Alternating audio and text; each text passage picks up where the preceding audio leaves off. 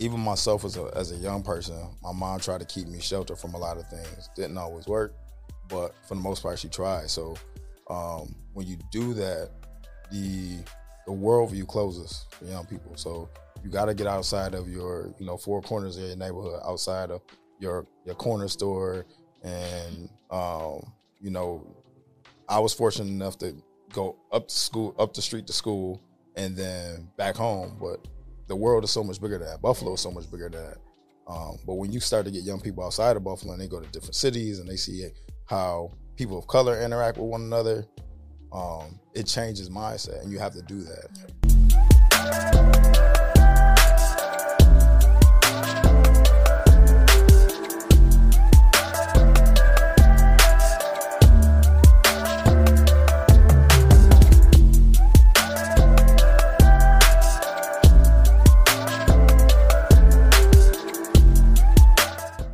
Hey guys, we are back with another episode, the Future Starts Here podcast, but it looks a little bit different today. Today we are at the Pod Hub for Cruise Control Media.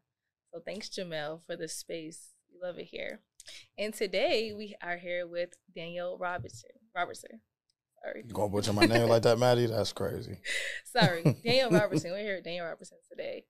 Daniel has been with Say Yes for a long time. I'm not going to put his age out there, so I'm just going to say for a long time. He started off as a FSS with Say Yes, and then he was a part of summer camps, and then he was involved in mentoring, and then that got him into the Boys and Men of Color Initiative, and now he is the newly appointed director, which is well-deserved. So we're going to let him talk about that transitioning process. So tell us about it, Daniel. A transition, or you going to rewind and going to the start? From the beginning, from the start. All right, so you kind of already mentioned, I started back at Say Yes October 2013.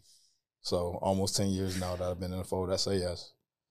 As you mentioned, started as a FSS, did some work within the summer camp team for a couple years. And I think it was 2015, we had the opportunity to actually launch the Say Yes Scholar Mentoring Program, which is a program I had a chance to design, build, cultivate, and grow over time. 2018 came about. Well, actually, let me backtrack.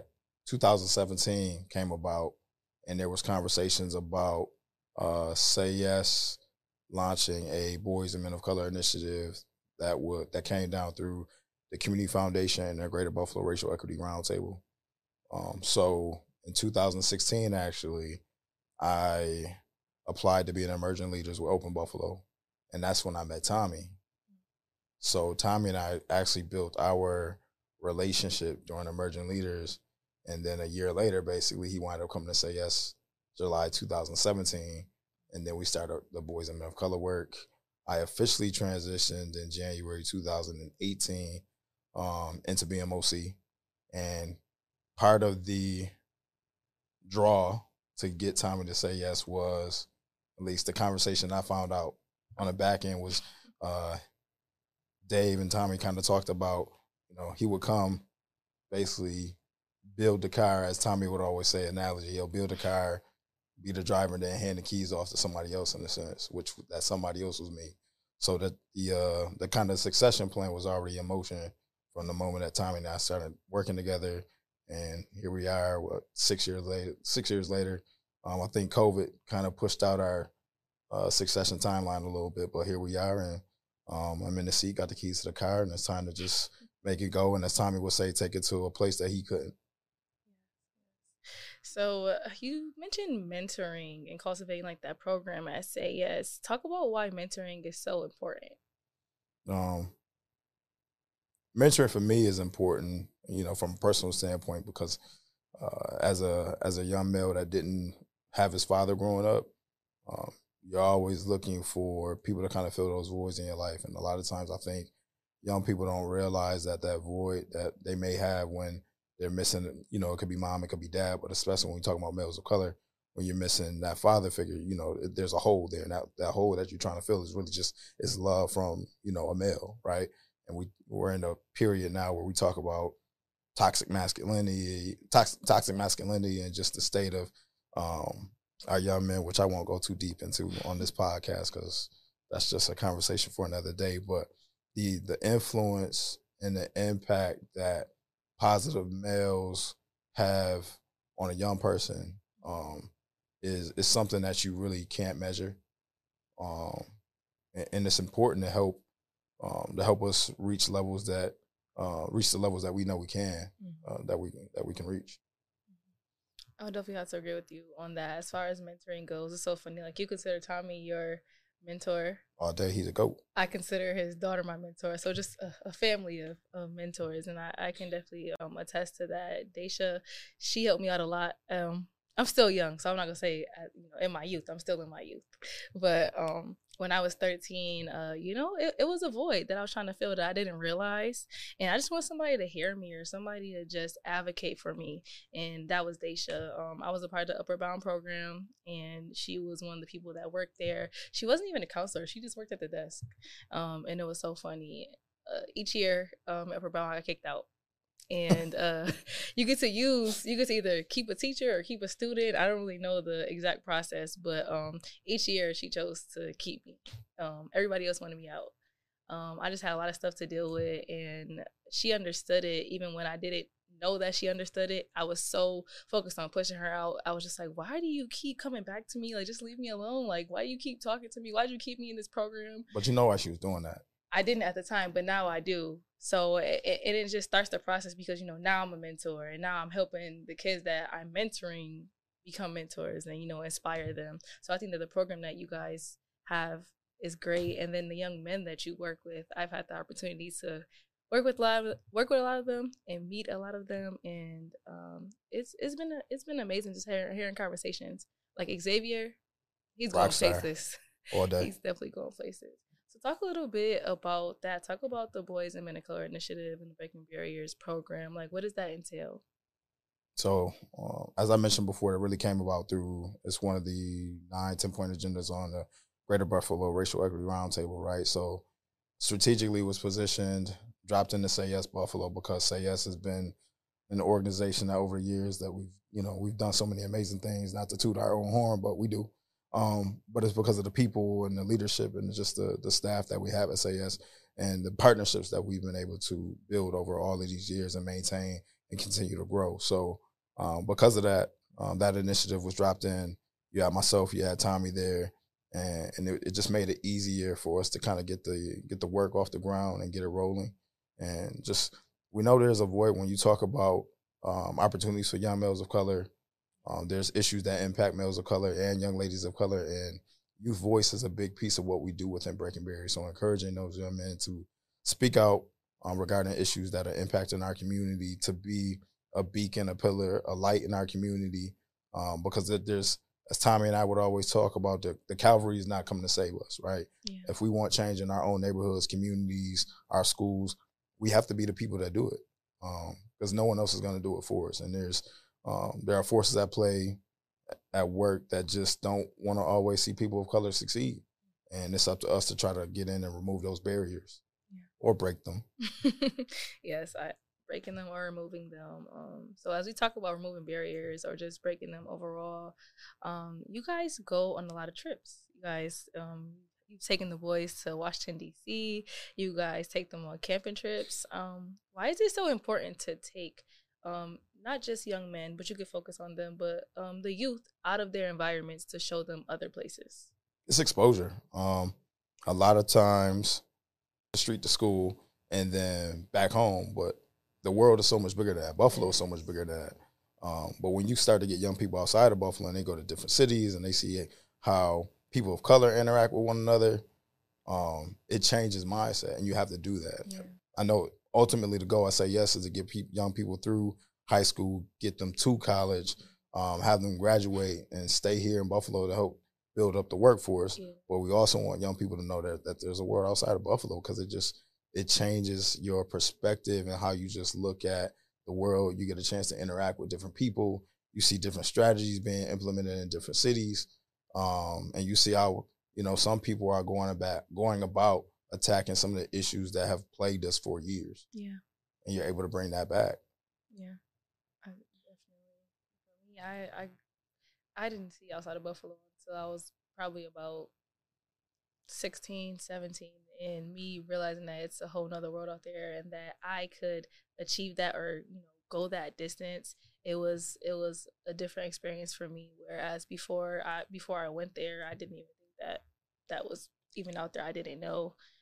I grew up on Rounds off of Bailey. I just knew the LaSalle corner store. I knew the corner store or the gas station on Eggert and Kensington. And that was really it for me. And I went away to Fredonia. And the first day there, it's not that far, but it's like a huge environment change when you haven't been anywhere. It is. Like, I think about all the streets that I lived on in Buffalo. Well, during my time living in Buffalo. So, Bailey, Montana, Genesee, Hazelwood, and now I live in North Buffalo. And it's like growing up on the east side up until probably the time I was around 13, I really didn't move around in those areas too much because mom was just like, yo, we're not in the safe neighborhoods. Yeah. I couldn't go out on Montana Street and play in the front of my house. It was like, yo, you play in the backyard or you just stay in the house. Exactly. You know what I mean? And now we can't even get kids to go outside. But that's another thing for another day too. But I love traveling now. Like, anytime I get a chance to get on the plane, I'm gone. Yeah. Like, so even the trips that we get to take the young men on, we go to the mentoring summit every year. Cities United, which is an organization that does a ton of work around implementing strategies to reduce gun violence in cities with mayors and young people. We go to their convening every year. This year it's in Atlanta. So we're looking forward to that. We'll probably take about 6 to 8 young men down there to participate. Jamie is a fellow this year for Cities United, so it's going to be a really cool opportunity experience for him. That's amazing. So, yeah. Shout out Jamie. Word. Yeah, so, you guys have already done so much, but, now you have the reins. It's, it's your turn. So what's next? I know you can't tell us everything, but, No, it's funny that you say that, right? So, Breaking Barriers has been up and running since 2018. And, yes, we've done a lot, but I feel like we've really just started to scratch the surface, right? There's so many other things, and just as Gino would say, there's always another level, right, that we can take it to. So for me, it's really about doing that. I think Benny said last year was about branding. This year is about expanding. So that's what we're trying to do. We want to expand into the Buffalo Public Schools, and the goal initially was to have Breaking Barriers as an elective course in all the Buffalo Public Schools. So that's something that we're still pushing towards. But we want to try to impact as many young men as possible, and just give them the leadership skills and tools that they need to navigate the world. Because a lot of times Tommy and I used to always talk about going from grassroots to grass tops. So you have to know how to navigate and operate in your environments that you're used to, that you've grown up in on a daily basis. All right, but you also have to know how to navigate when you get into those corporate spaces, professional work settings, when you're in those boardroom meetings. Those are two completely, vastly different places and worlds and environments that young people have to learn how to navigate. Definitely. I'm still navigating through some of these workplaces. Sometimes I still freeze up, but you're doing a good job, though, Maddie. I'm trying. I'm getting better. So I just got one last question. So what piece of advice would you give to our youth? I know it's a broad question, but that's super broad. You gotta grind. Like no one is gonna give you anything. You really have to work hard for whatever it is that you want to accomplish. We always talk about finding your passion and your purpose, so finding those two things.